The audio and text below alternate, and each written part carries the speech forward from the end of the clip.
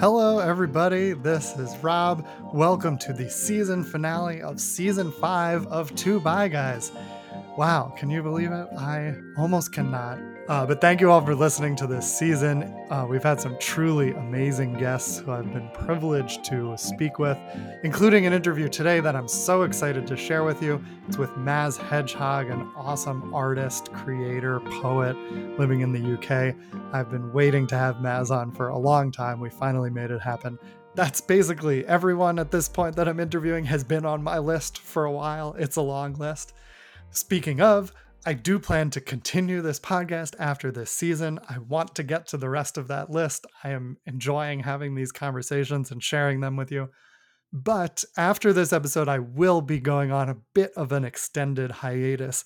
That's because of the book I'm writing. I'm going to take some time off to really focus on the book. If you haven't heard in another episode, I'm writing a book about bisexual men who are married to women. It's an oral history of that experience. So I've been interviewing a lot of these men for a couple of years now. About 85% of bi men end up married to a woman or in a committed relationship with a woman. And there are lots of unique things about that experience that I want to share with the world and that these men have been sharing with me. How do you express your sexuality when you're in a partnership like that? When do you tell your wife if you didn't tell her before you got married? Or what's it like if you did tell her before you got married? How does that play out? All sorts of different experiences in this book. So I'm going to be working on that for the next few months. That'll be my top priority. But then I do want to get back to this podcast. I am thinking in my head around June, like around Pride time, we'll have season 6, but it's a little bit up in the air. So stay tuned. I also may have some bonus episodes between now and then. I actually have a couple banked that I'm sitting on. I also am working on a web series, a very bisexual web series. It's about a closeted bisexual rabbi who reconnects with his crush from high school, who has since transitioned female to male. I'm writing a lot about Judaism and queerness and gender fluidity, all the stuff we talk about on this podcast.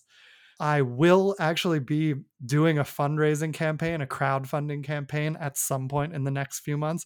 I think it's the kind of project that many of you would like to support, and I would love to have the support of this community. Stay tuned for that. I'm going to come to you with that soon. What else? I don't know what else. What else did I want to say? I guess that's it. So without further ado, here is my interview with Maz Hedgehog. Enjoy.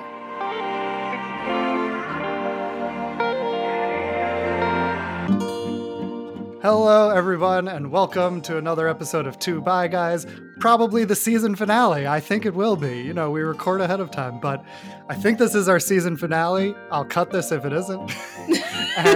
and I'm so excited for my guest today. They are somebody that I have been wanting to have on this podcast for a very long time. This is a very special finale episode.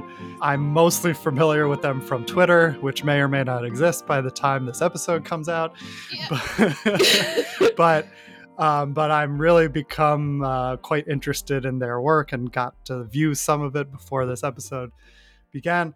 So my guest today is a UK-based writer, poet, and performer working in the spaces between real and unreal, poetry and theater, self and other. We love those spaces between things. Their writing can be found online at Lucy Writers Network, AZ Magazine, among other places. And their new book, The Body in Its Seasons, is available now from Burning Eye Books.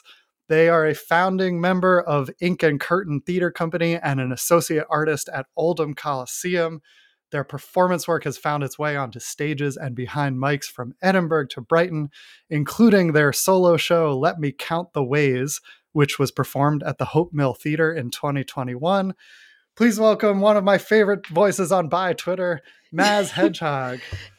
Thank you. Hearing my own bio back is always a bit weird. But yeah, it's cool. It's cool. Cool. Well, I love it. So you've been on my radar ever since we interviewed Shiri Eisner on this show. I think I cut it out of the interview, but at the end I asked them, who are some other bi voices I should interview? And you were like her first choice. You were like, you have to interview Maz. And so you've been on my list for like a year now. It's it's quite a long list, but I'm very glad we've gotten there. That is really cool. I mean, I've been following Sherry's work for years and years, from way back in by Tumblr days. So that would be Wow. what, 10 odd years ago now. Yeah. So yeah, I'm always like, by now, I know Sherry and we chat every now and again. But it's always weird that she thinks of me, because I guess in my head there's still very much like my like bi community, not like older sibling or elder or like professor, just somebody that I learn from, but doesn't necessarily know I'm here. So the fact that she does always surprises me. It always does. Yeah, I know. I mean, I was like a little starstruck having Shiri on the podcast, because like the book she wrote was so influential for me at a key moment, and then yeah, to be like part of this bi activism community is still a little surreal sometimes. That like I'm having conversations with people on Twitter that are like, these are real people in this space doing big things. Like Yeah. I get the feeling. Yeah. Cool. Okay, so you probably know how we always start this podcast, but I will start with you, and I want to hear all about your queer journey. But we'll start with what pronouns do you use, and how do you identify on whatever spectrums are important to you? Cool. So I use they them pronouns. And I am obviously bisexual, agender, fat and black, specifically black British, even more specifically British Nigerian. And yeah, I think that about covers it. Cool. This is our UK season of the podcast. I mean, we've always had a few, but I feel like half of this season has been across the pond. There's a lot of bisexuality over there, it seems like. Yeah, there is. I mean, Yeah. I guess kind of for me, it's always been a bit of a surprise how small the bi community can feel elsewhere. Because in the UK, you can't you throw a stone and you hit five of us, which is quite a beautiful thing. Comes with its own issues, as every community does, but it is a beautiful thing. Interesting. I mean, nothing that dramatic, just the standard interpersonal nonsense you get with any community. Yeah. Well, and when things grow larger and become more mainstream and diverse, then there's going to be, conflicts that we have to work through and deal with. But that makes sense. I've experienced that in bi groups over here too.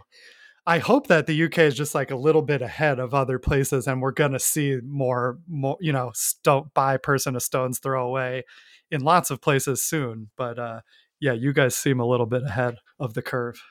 It's nice to be ahead of the curve in something, considering the UK is so far behind the curve in so many ways. How do you mean? Okay. No.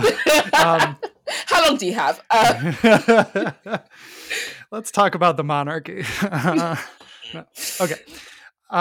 So tell us a little more about your bi identity, how that intersects with your other identities as fat black British person, but like really, when did you start to realize these things about your gender? Also, what was the sort of trajectory? So I was very Catholic growing up, which is relevant because I probably first figured out that I was not only attracted to men in my very early teens, but so I did what any good Catholic would do, and I immediately went to confession.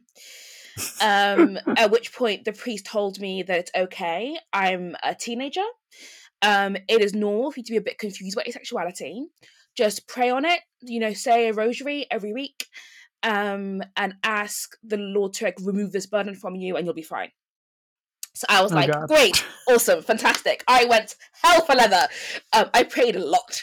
I prayed a great deal, and it did not help, shockingly.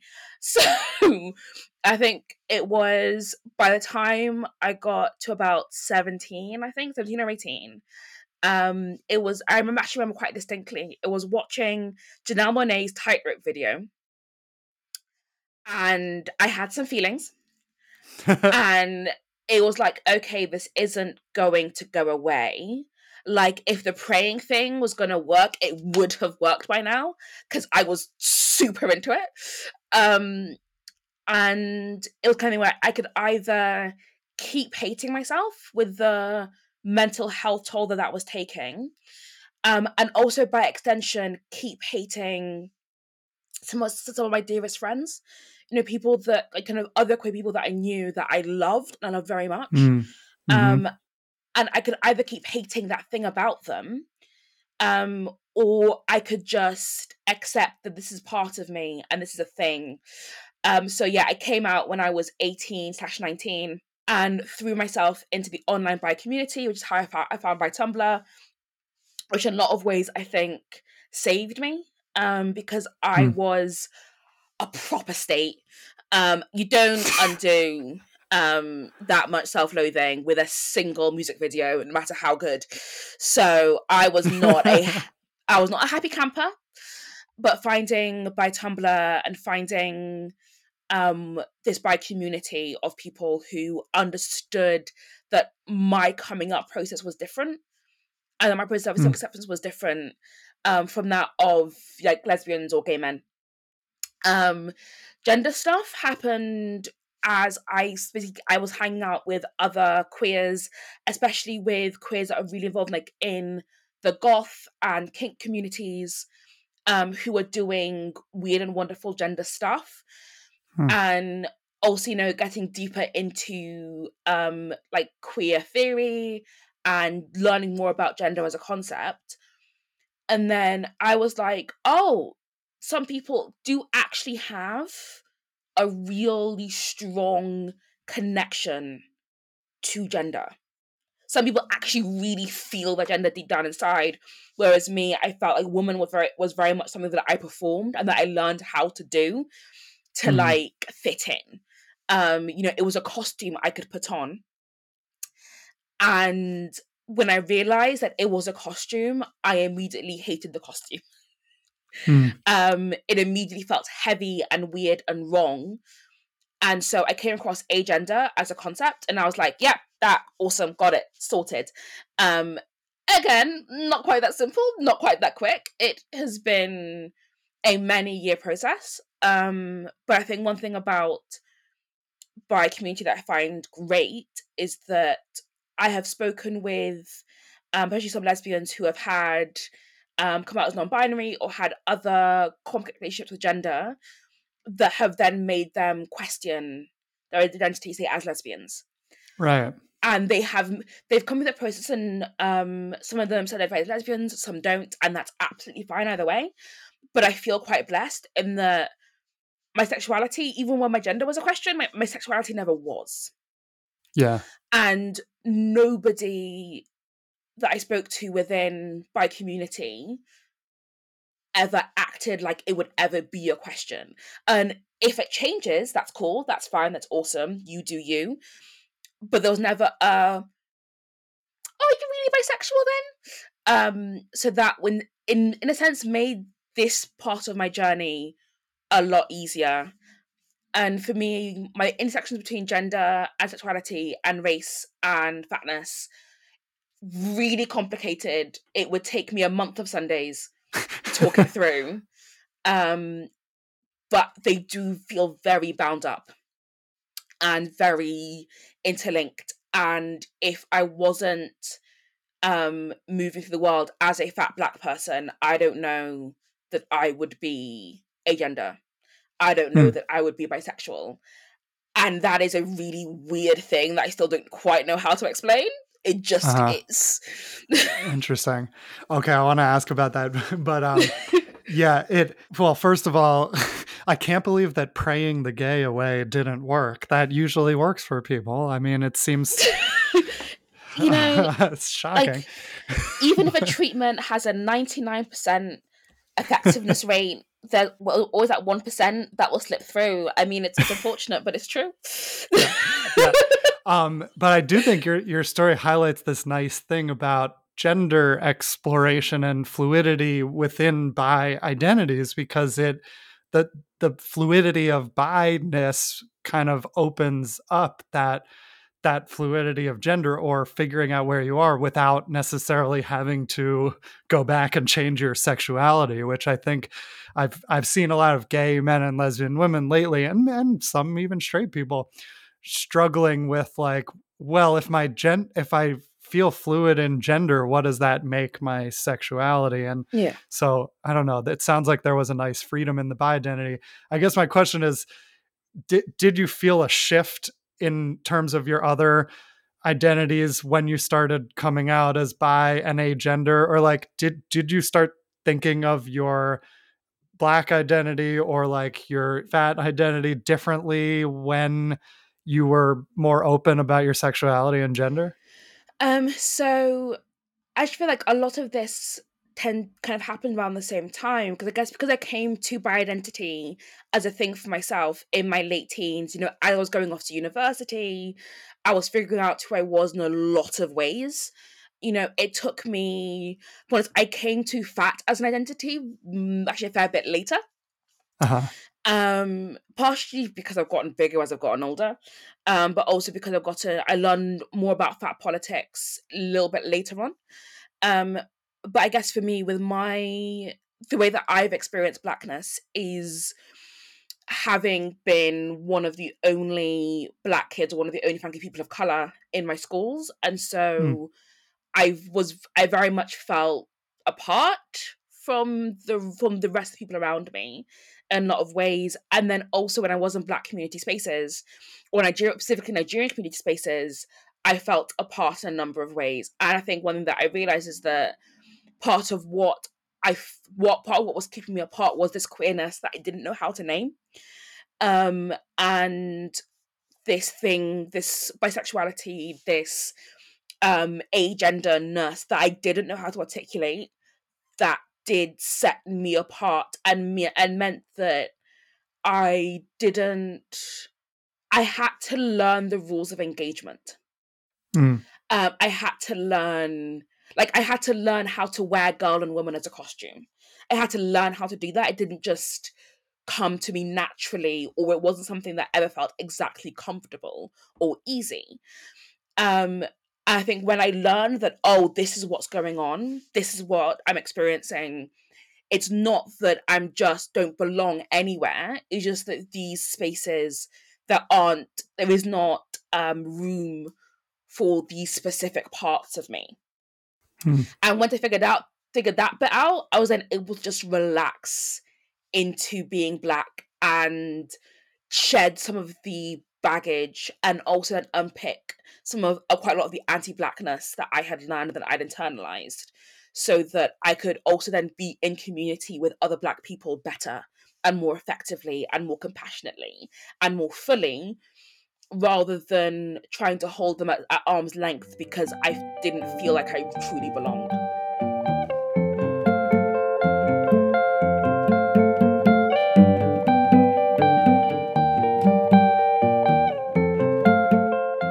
I saw somewhere on the internet you had described yourself as a quote bisexual dyke. And I don't know if you Yes. still identify that way, but can you Yes. explain what that means? Um, so for me, I identify as a bisexual dyke, very much actually inspired by Shiri Esner, because her handle on Tumblr way back when was bi dyke. And whilst I'm not a woman, I have always identified with queered womanhood. With the way that lesbians and bisexual women and trans women and even feminine gay men have interacted with femininity, have interacted with womanhood as a concept, and have undermined it and messed with it, and really made it their own. And I feel like that sense of transgression and that sense of rebellion um, is very much encapsulated for me in the word dyke. But I'm also very aware that if I just call myself a dyke, then people will think I'm a lesbian. Not a bad thing. Lesbians are awesome, but that's not who I am. Um, Mhm. and also, there is this long and vital history of bisexual women in queer women's movements and bisexual dykes as part of the wider dyke movement. And I want to place myself as part of that. And I think also it is I hope a pretty neat way to encapsulate the way that I approach queerness for myself. Yeah. Okay, I actually have one last question about your personal life before we Yeah. get into your work, which I want to. But I'm curious, like in your personal life, how has your bi identity or your agender identity evolved over time, or if it has? Like, has it changed sort of who you're dating or the way you approach relationships or friendships or other kinds of community? So I think for me, what being bisexual and being agender specifically has given me a framework for is in creating relationships and creating dynamics that just work for me rather than trying to adhere to a script. So in part, I am polyamorous at the moment. I have one partner, um, but that won't stop me necessarily from dating other people if I ever have the free time.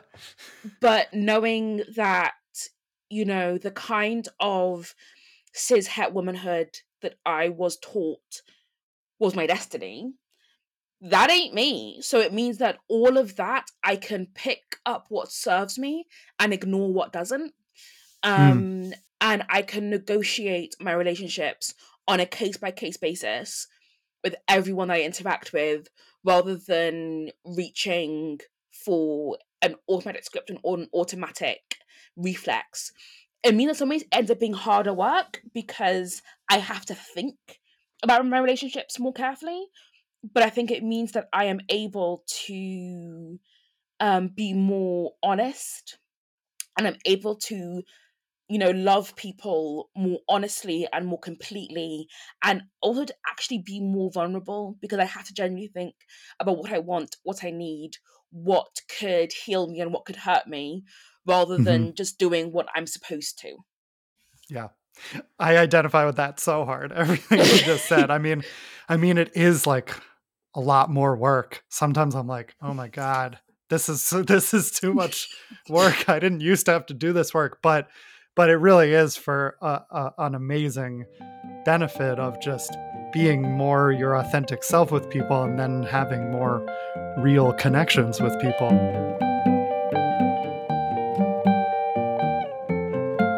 I love smoothies. This is true. I really love a smoothie with some peanut butter in it, maybe some banana, maybe a little chocolate, some oat milk, maybe even spinach. That's my favorite one.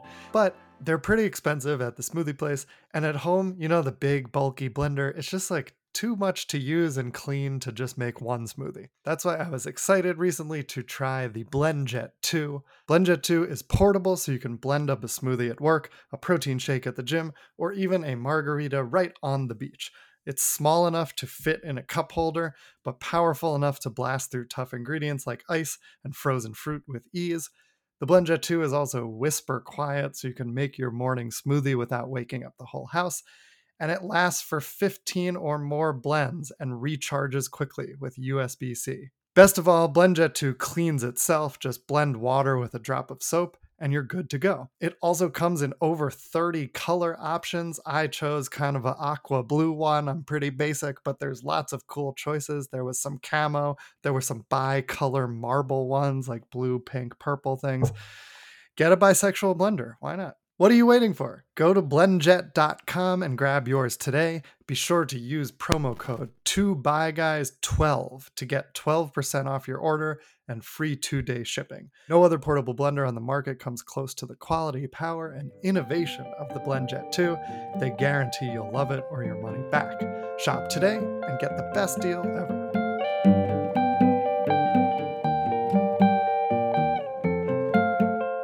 Okay, let's talk about your work and your career. Tell us a little about how you got started. Like, did you always know you wanted to be an artist, a writer, a performer, or like how did it develop naturally? And were you always kind of focused on queerness, or did that come in to your work later? So I have always written, and I've always written poetry specifically. Growing up, my parents were always really keen for us to have poetry books in the house. And they would encourage me and my siblings to read stories and read poetry to each other. So I've been, reading like Keats and Robert Louis Stevenson since I was like 6, 7 years old. But I never thought that I could actually make a living out of it. You know, I, me and my siblings, when I was little, we would joke that artist was a synonym for unemployed. And all of us, because I have 3 siblings, and all 4 of us have quite artistic spirits in our own ways.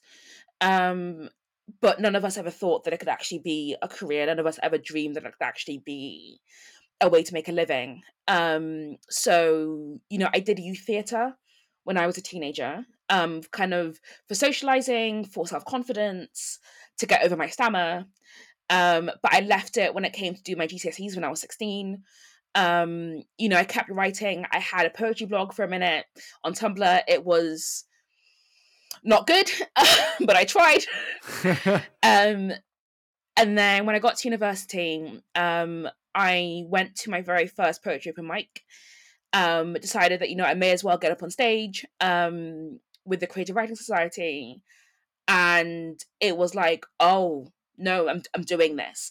And again, I never thought that it would be a career. I never thought it could be a job. But I thought this is a great hobby for me to have and a great thing for me to do. And then I graduated and I thought, I'll just write a little chapbook. Nothing serious, a little poetry collection. How hard could it be? The answer is very. And then by the time that I'd finished it with all that blood, sweat, and tears, it was because of, okay, well, I've put in all this work. Now I need to get it published. And, people that I'd met open micing and doing poetry nights, people that I'd met, online and on Twitter and on Instagram, all of these like little connections that I built and that I developed meant that I kind of fell from one thing to another, and I happened to do another thing, and then I went out to do another thing, and then before I knew it, I had built this like little career for myself, and it still doesn't quite pay the bills.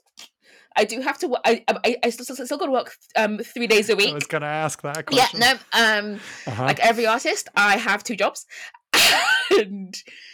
but I'm fortunate now that I only need to work part-time to make ends meet, rather than working full-time and sitting exams and trying to do art at the same time. I don't know how I managed it, to be honest. And it has been a case of a mixture of just banging my head against doors until they opened, but then also just pure serendipity. There have been gigs that I've gotten, especially over the past year and a half, that have almost fallen in my lap because somebody had worked with me before or had seen my work and was like, do you want to do this other thing? And me being like, sure, I don't know how, but I'll figure it out. How hard could it be? The answer is always very, but thus far, I've managed to always figure it out. Yeah.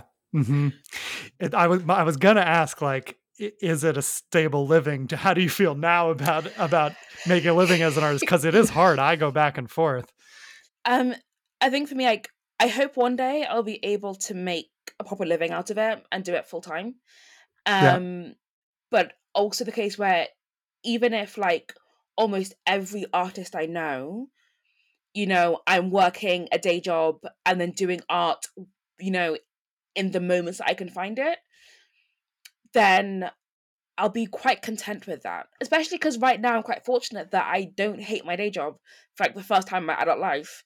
I'm in no rush to leave it. So it's a case that, if my life was like this for the next 10 years, I wouldn't be mad about it. Cool. Yeah, I mean, we're in slightly different fields, although, in the same kind of art, performance art world. And, people often ask me, like, how do you break into it? And the truth is, like, there is no one way.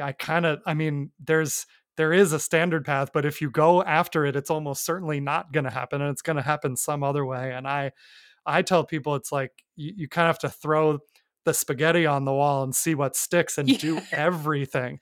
Like you have to be doing everything, and that's the only way those random things will come and actually work out. So I think your story kind of exemplifies that, of like, it may feel serendipitous, but it's because you were planting a lot of seeds for a Yeah. long time and doing everything. Yeah, and I know because I'm working in theatre now. I know a lot of actors, um, and a lot of them are drama school graduates. And for the shows that I've been in, the cast that I've been in, being around people who have this incredible training, where the things that they know, the theories they understand, the way they're able to approach acting and performing, I find to be a little bit of witchcraft, because I am some guy who has just been doing this and trundling along, and I've kind of ended up here almost by accident. Not by accident, but almost by accident. And it's, I think on one level, the imposter syndrome is strong, but on another level, I think it's a sign of the different ways that people do come to this industry, and the different ways that people can learn the skills you need to succeed in this industry. Because not everybody's going to do great at drama school. Not everyone's going to do great in film school, but that doesn't mean that you can't be an actor and you can't be a filmmaker. It just might mean that your Mm-hmm. path is a bit different. Because Lord Yeah. knows I would have not done well in drama school at all. I listened to the way people talk about it, and it's like I was a very shy teenager. If at 19 you'd thrown me into a room full of people for some of the workshops that they did, oh, I would have crumbled immediately. So I'm quite glad I've come at it, and I've come at this side of things now that I'm a bit older and a bit more sure of myself. Cool. Yeah, I mean, I often feel like to do stuff that's really unique and new and different is gonna almost by definition get you a lot of rejection, because especially from mainstream places and big companies, like they're looking for what works and what's known. And I think a lot of your work is kind of very fresh and new and in this unknown territory, and that's kind of stuff I like to try to do too, but there's so much rejection. I forget which piece I was reading, but I was reading something about you, or that you wrote, where you're, I mean, I think you mentioned this briefly, but I think it was your first book of poetry you had written and were trying to get it published, and heard a lot of no's until you won a contest of some sort. Like, how do you deal with that? How do you like cultivate the strength to think this is worthwhile and this is good, even in the face of like a bunch of no's? Um, my dad was always very much a you have to see this through person. Mm, Sometimes infuriatingly, like dad is not that serious. Um, but it means that I do very much have this feeling that I need to see things through. And I need to know that I gave it my best shot, so that if it doesn't work out, at least I can look back and say, you know what, I tried. And it means that there aren't many what ifs. But in practice, that meant that when I was submitting that first book and getting nowhere, and that being the first lot of rejections that I'd really experienced, spent a lot of time crying on the phone at my mum. She did not fully understand why I was so upset. She didn't really get why I was putting myself through all that pain for like no money. She's like, okay, well, how mm. much money's in this? And I was like, oh, none. She's like, okay, so you're torturing yourself for nothing. It's like, not for nothing, but just for no money. Right.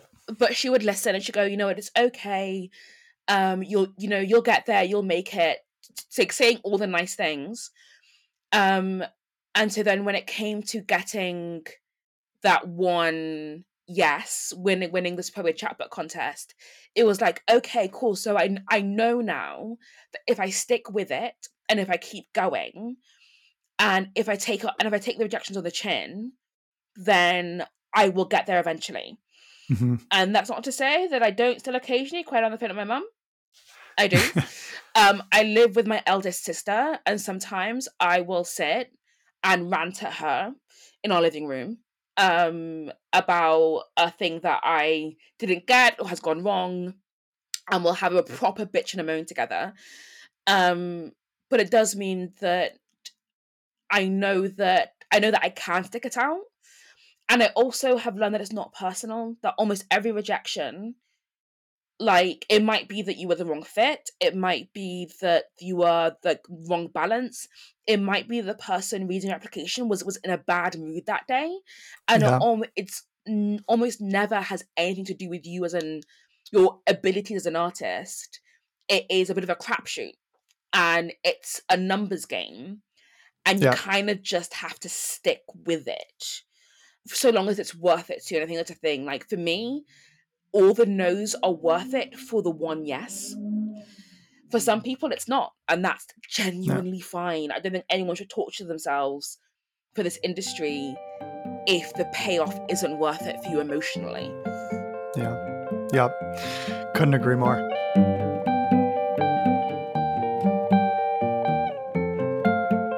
So I watched your show, a recording of your show, Let Me Count the Ways, and before we get into that specifically, I was describing it to my partner as this really interesting blend of like theater and poetry.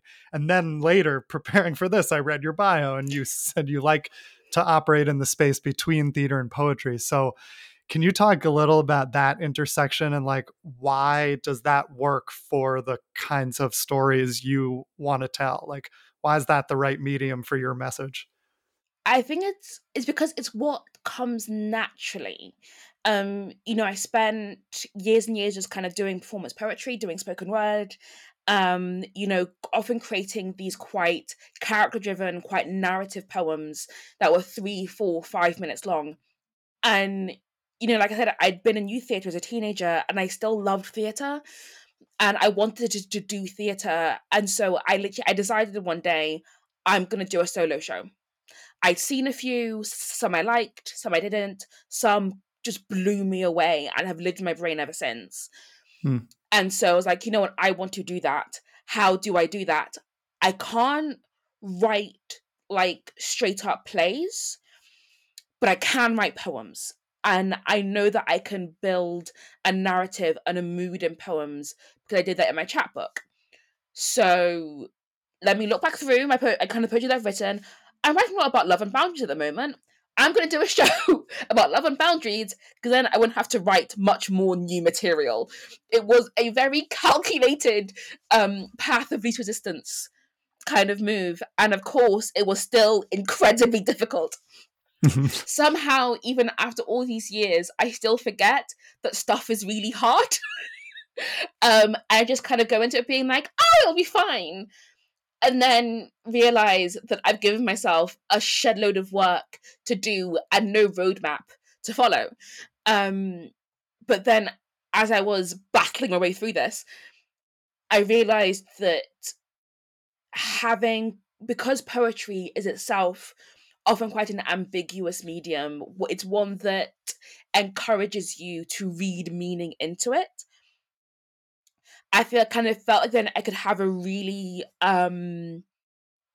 reciprocal relationship with the audience where kind of I'm making an offer to them and encouraging them to read meaning into it. And then I can offer more and they can read more meaning, and it can be this rather than them just kind of as passively watching something, encouraging them kind of to lean in a little bit and to really engage, and then hopefully then to get more out of it. And it's one thing that kind of, even when I am trying to write slightly more conventional plays, because eventually I will need to make money. And poetic theatre is beautiful, but it's not a money spinner.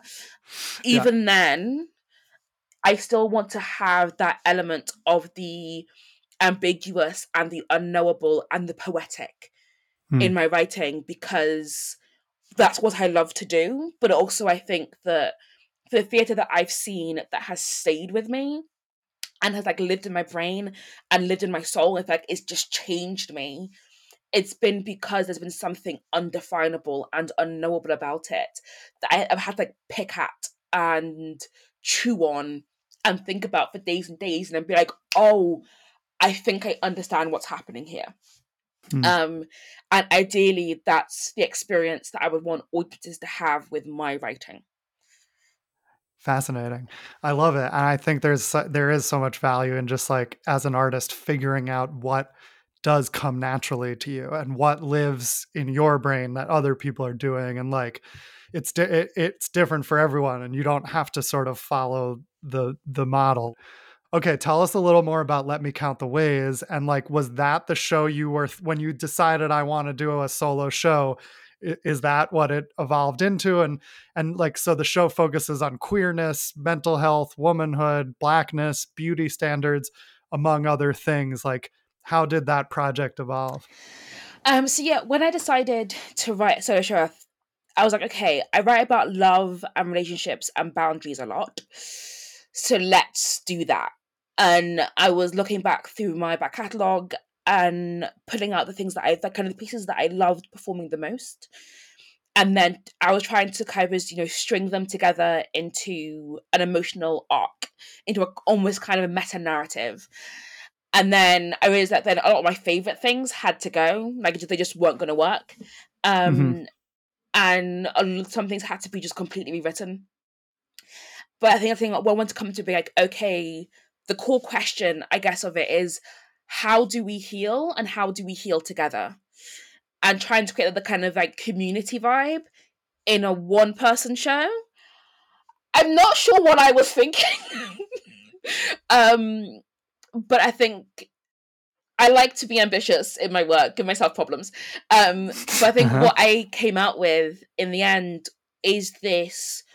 I think for me, I see it as kind of a meditation on the way we are affected by the people we interact with, and the ways that the relationships that we form or choose not to form, or choose to break apart, how that then influences who we are, how we see ourselves, our relationships with ourselves, and the relationships that we form later down the line.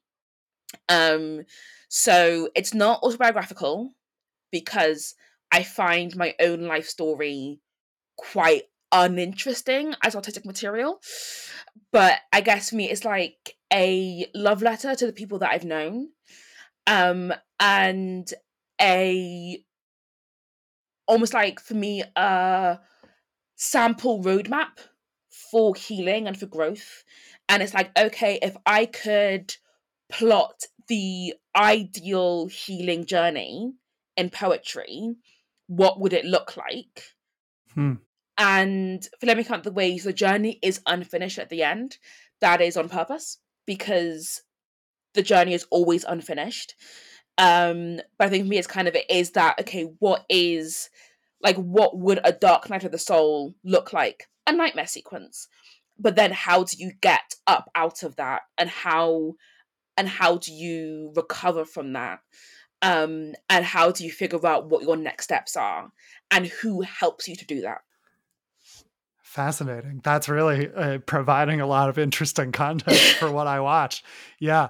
I have a couple questions about that, but so you mentioned the Dark Night of the Soul thing. That's an interesting way of thinking about it. I was really struck by the opening of this piece. I don't know if that's the Dark Night of the Soul part, or if it's the middle part, or the whole thing. But the opening is, there's no words for a while, just to describe it to people. And it begins with this kind of asynchronous, like offbeat music. I actually checked my computer to like make sure the file was like I didn't do something wrong, or I was like, is this really what it sounds like? And then it was, and I was like, oh, okay. This is making me feel some things already. And then you're a lot of conflict listening to that. Maybe I'll play a little clip in here.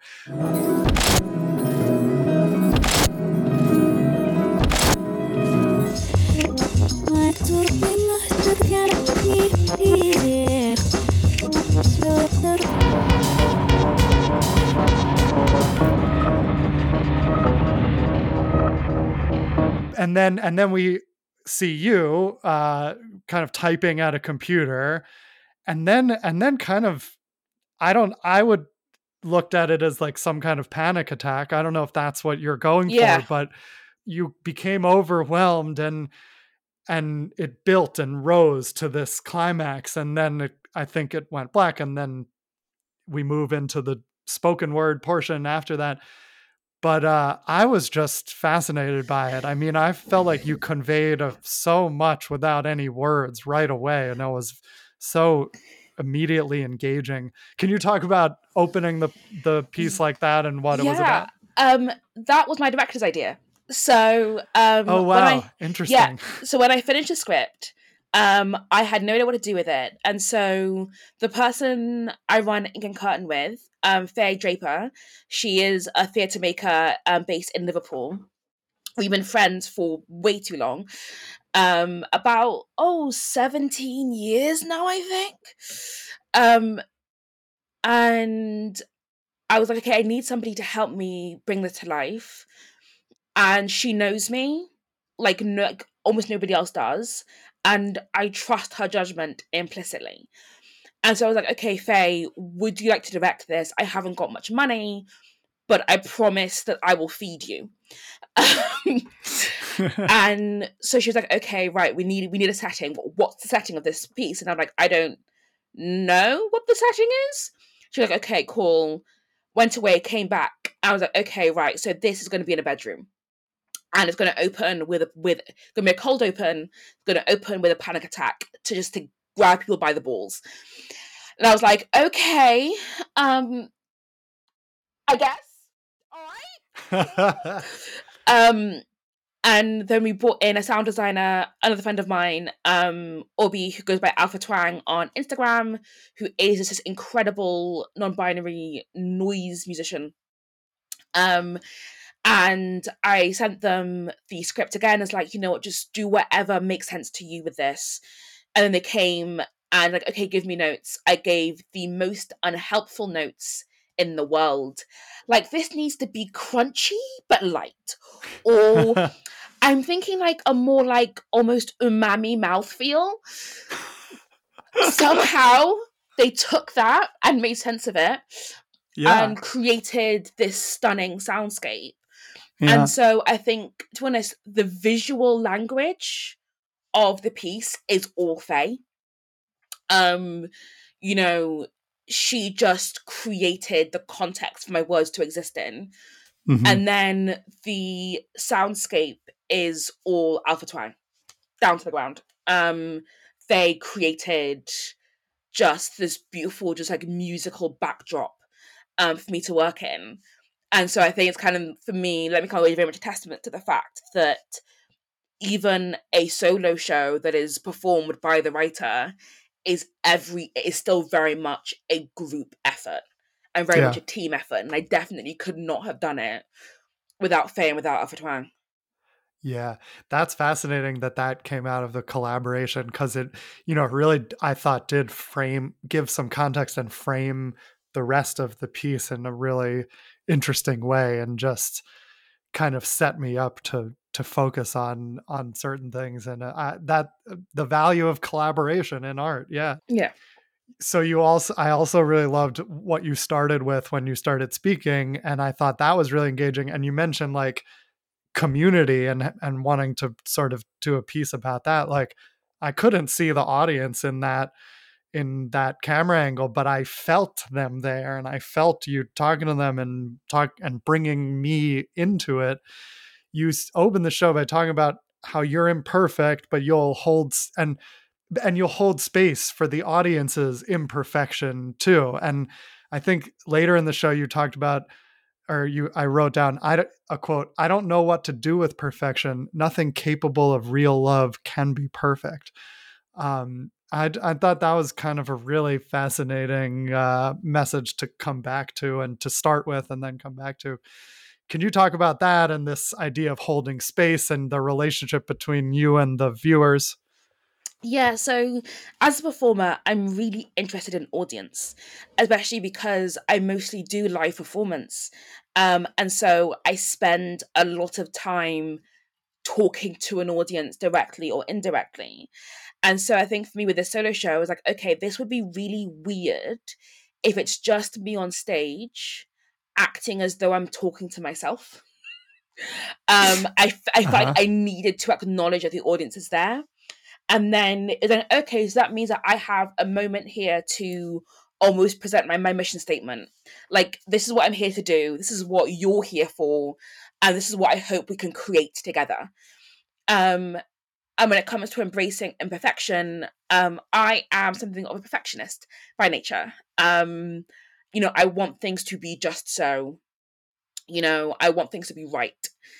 And learning to let go of that and letting things be good enough has been a large part also of my journey in terms of my mental health and well-being. And my self-love and self-acceptance is in accepting that perfection is impossible, and that it is in the imperfections, it is in the deviations, it is in the problems that we find beauty and we find love. Because if love is seeing the best in someone and wanting the best for someone even when they don't necessarily deserve it, if someone is perfect, if somebody has no flaws, there's no growing left to do, there is nothing they struggle with, you it's very difficult then to love that, because you can't give them hope when they're down, because they're never going to be down. And you can't help them figure out a problem because they'll have no problems. And you can't be for them in difficult moments because there will be no difficult moments. And I firmly believe that it is in the moments of difficulty and of trial and of imperfection that we learn to love, and that love finds its home. Mm. And so I wanted that to be part of the show, because the show itself was also about imperfection and about being messy and wrong and messing things up and trying again. Yeah. I really love that. It really spoke to me, and it just seems like there's something a little bit queer about that kind of a message of, like, for me, I felt that perfectionism for a long time in my life. I mean, it's still hard to unlearn, but being queer helped me sort of see that we don't have to follow these models. The idea of perfectionism is a myth. It's just what somebody said is perfect, and actually, like, all of these things that make us unique are not imperfections. They're actually your strength and your power, and where really interesting relationship dynamics come from by embracing your quote imperfections. Yeah. I think kind of for me, when I first accepted the fact that I am bisexual, and that that's the way that I experience sexuality, and then when I first came to accept the fact that I am a gender and that I don't experience gender very much internally, it felt like a failure. Like, Mm. I'd been trying really, really hard to be cisgender and trying really, really hard to be straight, and I'd failed at it. And then it was a choice of either I can let that feeling of failure consume me, or I can kind of own it and embrace it. I'm like, okay, I failed, but in that failure, I've managed to find and create something else, and maybe even something better, Mm. and definitely better for me. And so, kind of imperfection and failure being the way that we grow and create and find new things is something that I am really interested in, something that I believe in firmly, and that I think put into a lot of my work, whether that be intentionally, as with that when we count the ways, or completely accidentally, as with some other stuff that I've written and gone back to and gone, oh, okay.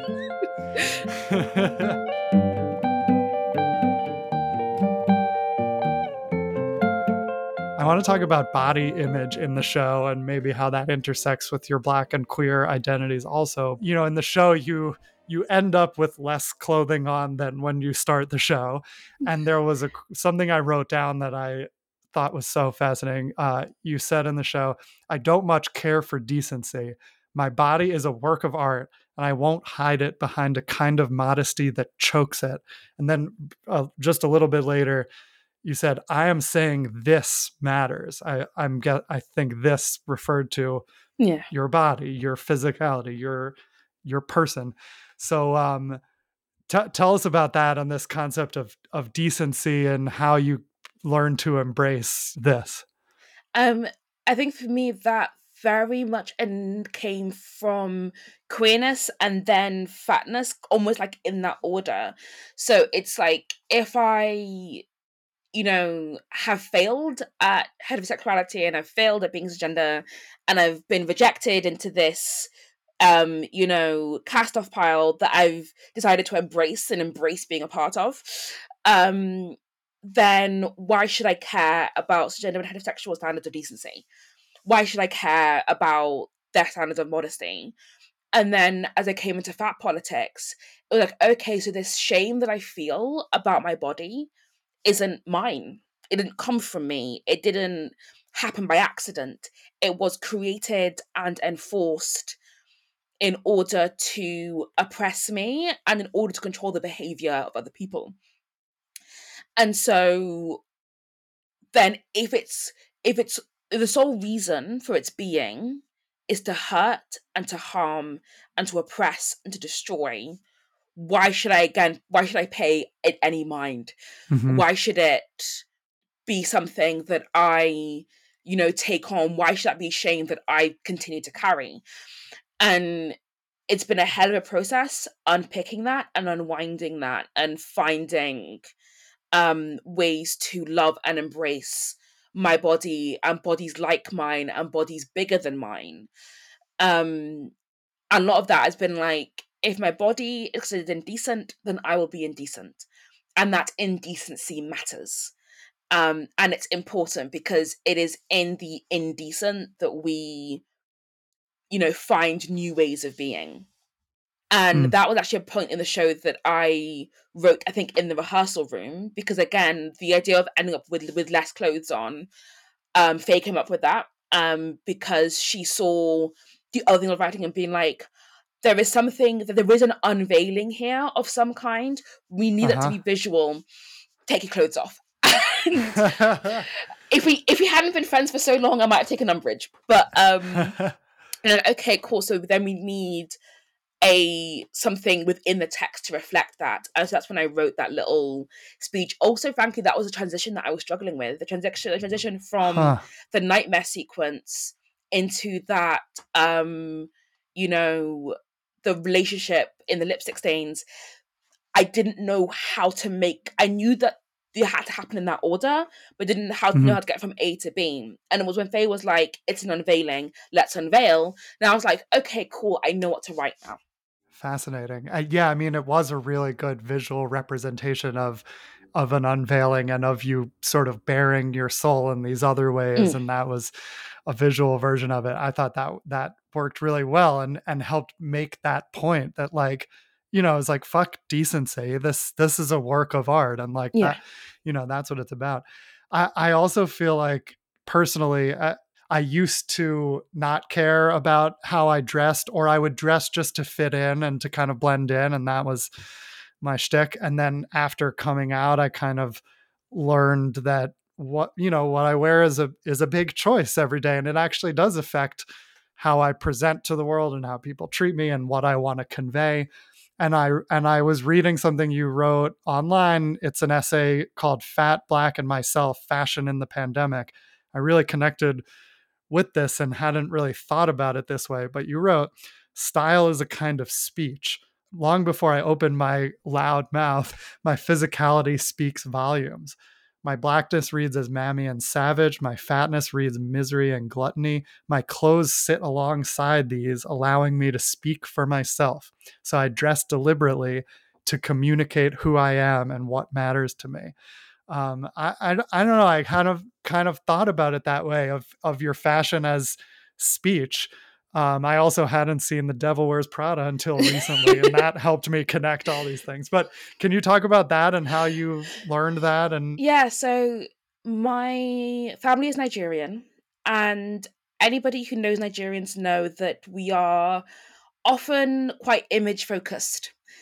Culturally, you know, we have the beautiful fabrics, the gele, the head wrap, you know, jewelry and patterns and colors and sequins.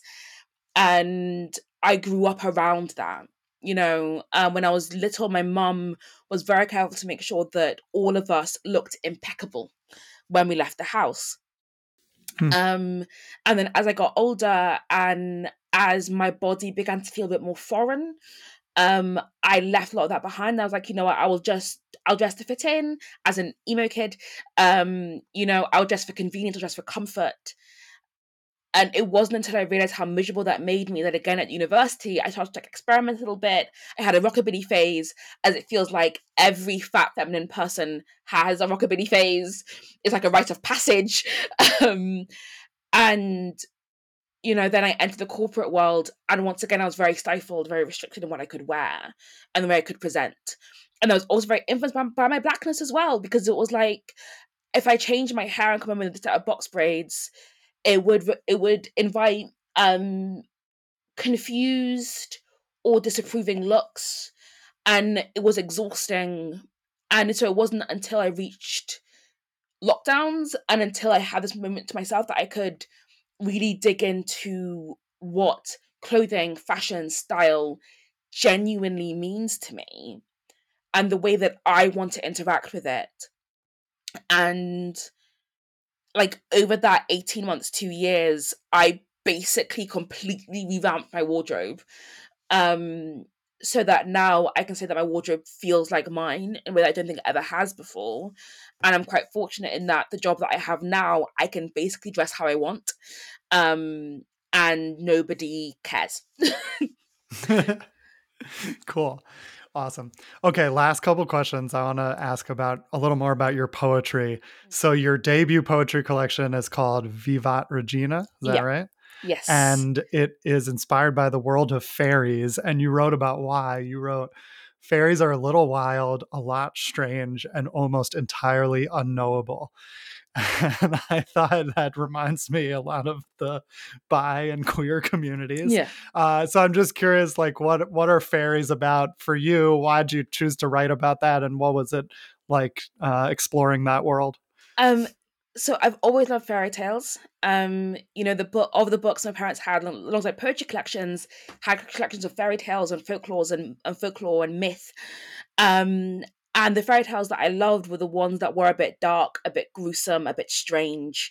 Stories of like, you know, fairies kidnapping children, changelings, entering a fairy glen and emerging 3 days later and find out that 100 years has passed.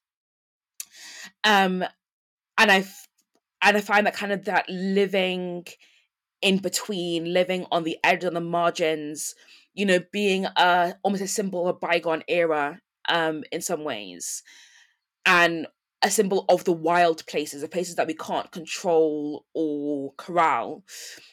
That has interested me as a storyteller, as a writer, as a poet for years and years and years, and that way of thinking about stories even influences my writing, even now that I'm not writing about fairies as explicitly all the time.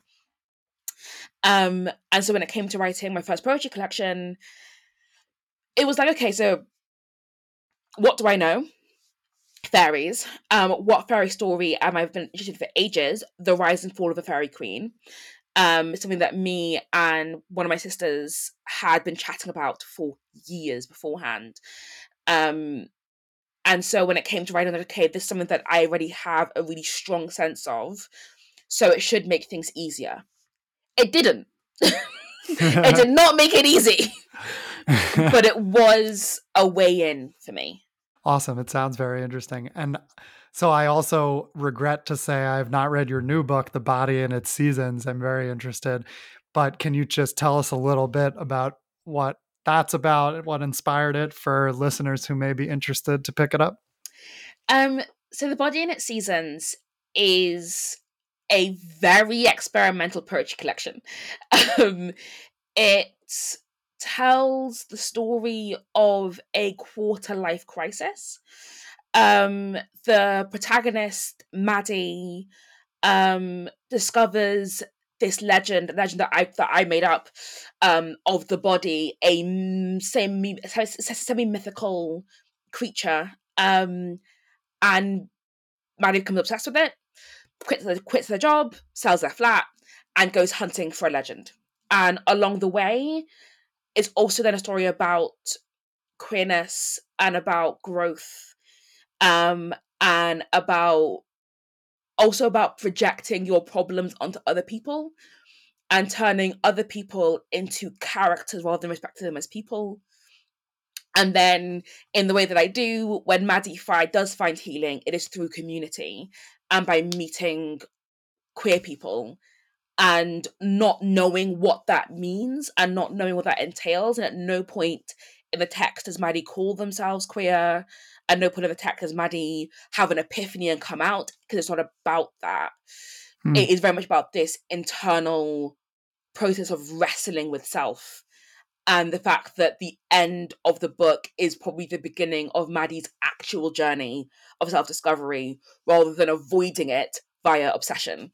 And so there are poems about like fairies and death and relationships and sex and bodies and all these things that are annotated with footnotes. And there are, I think, about 100 odd footnotes in the collection, with each of them being an addendum to or an observation on the poems themselves. Cool. Awesome. We'll put it in the show notes for people who want to check it out, and we'll put your website in the show notes too.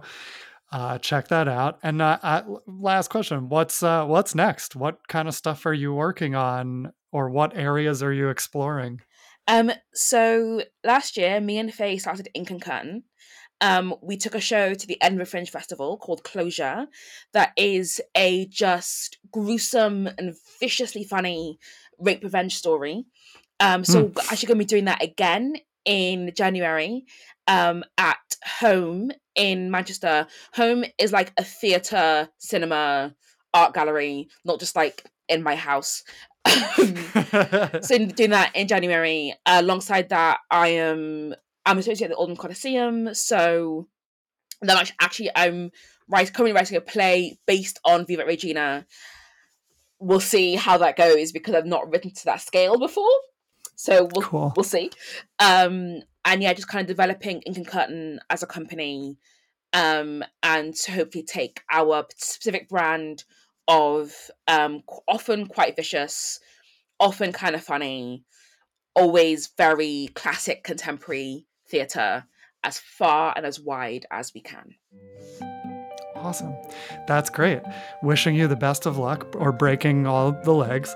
And congrats on all this success so far, and on putting out such beautiful queer work into the world. Thank you. And on Twitter for however long it lasts. You know what? I will be tweeting as Elon Burns. But no, it's been an absolute pleasure, and thank you so much for having me on. Well, that's it for season 5. Thank you all for listening. Thank you especially to Maz Hedgehog for coming on.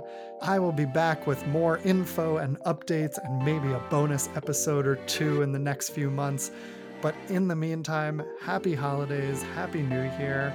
Go out, be bi, do crimes. All right, see you soon. Bye. Two Bi Guys is produced and edited by me, Rob Cohen, and it was created by me and Alex Boyd. Our logo art is by Caitlin Weinman. Our music is by Ross Mincer. We are supported by the Gotham, and we are part of the Zencastr Creator Network. Use promo code 2BiGuys to get 30% off your first 3 months of Zencastr. Thanks for listening to 2 Bi Guys.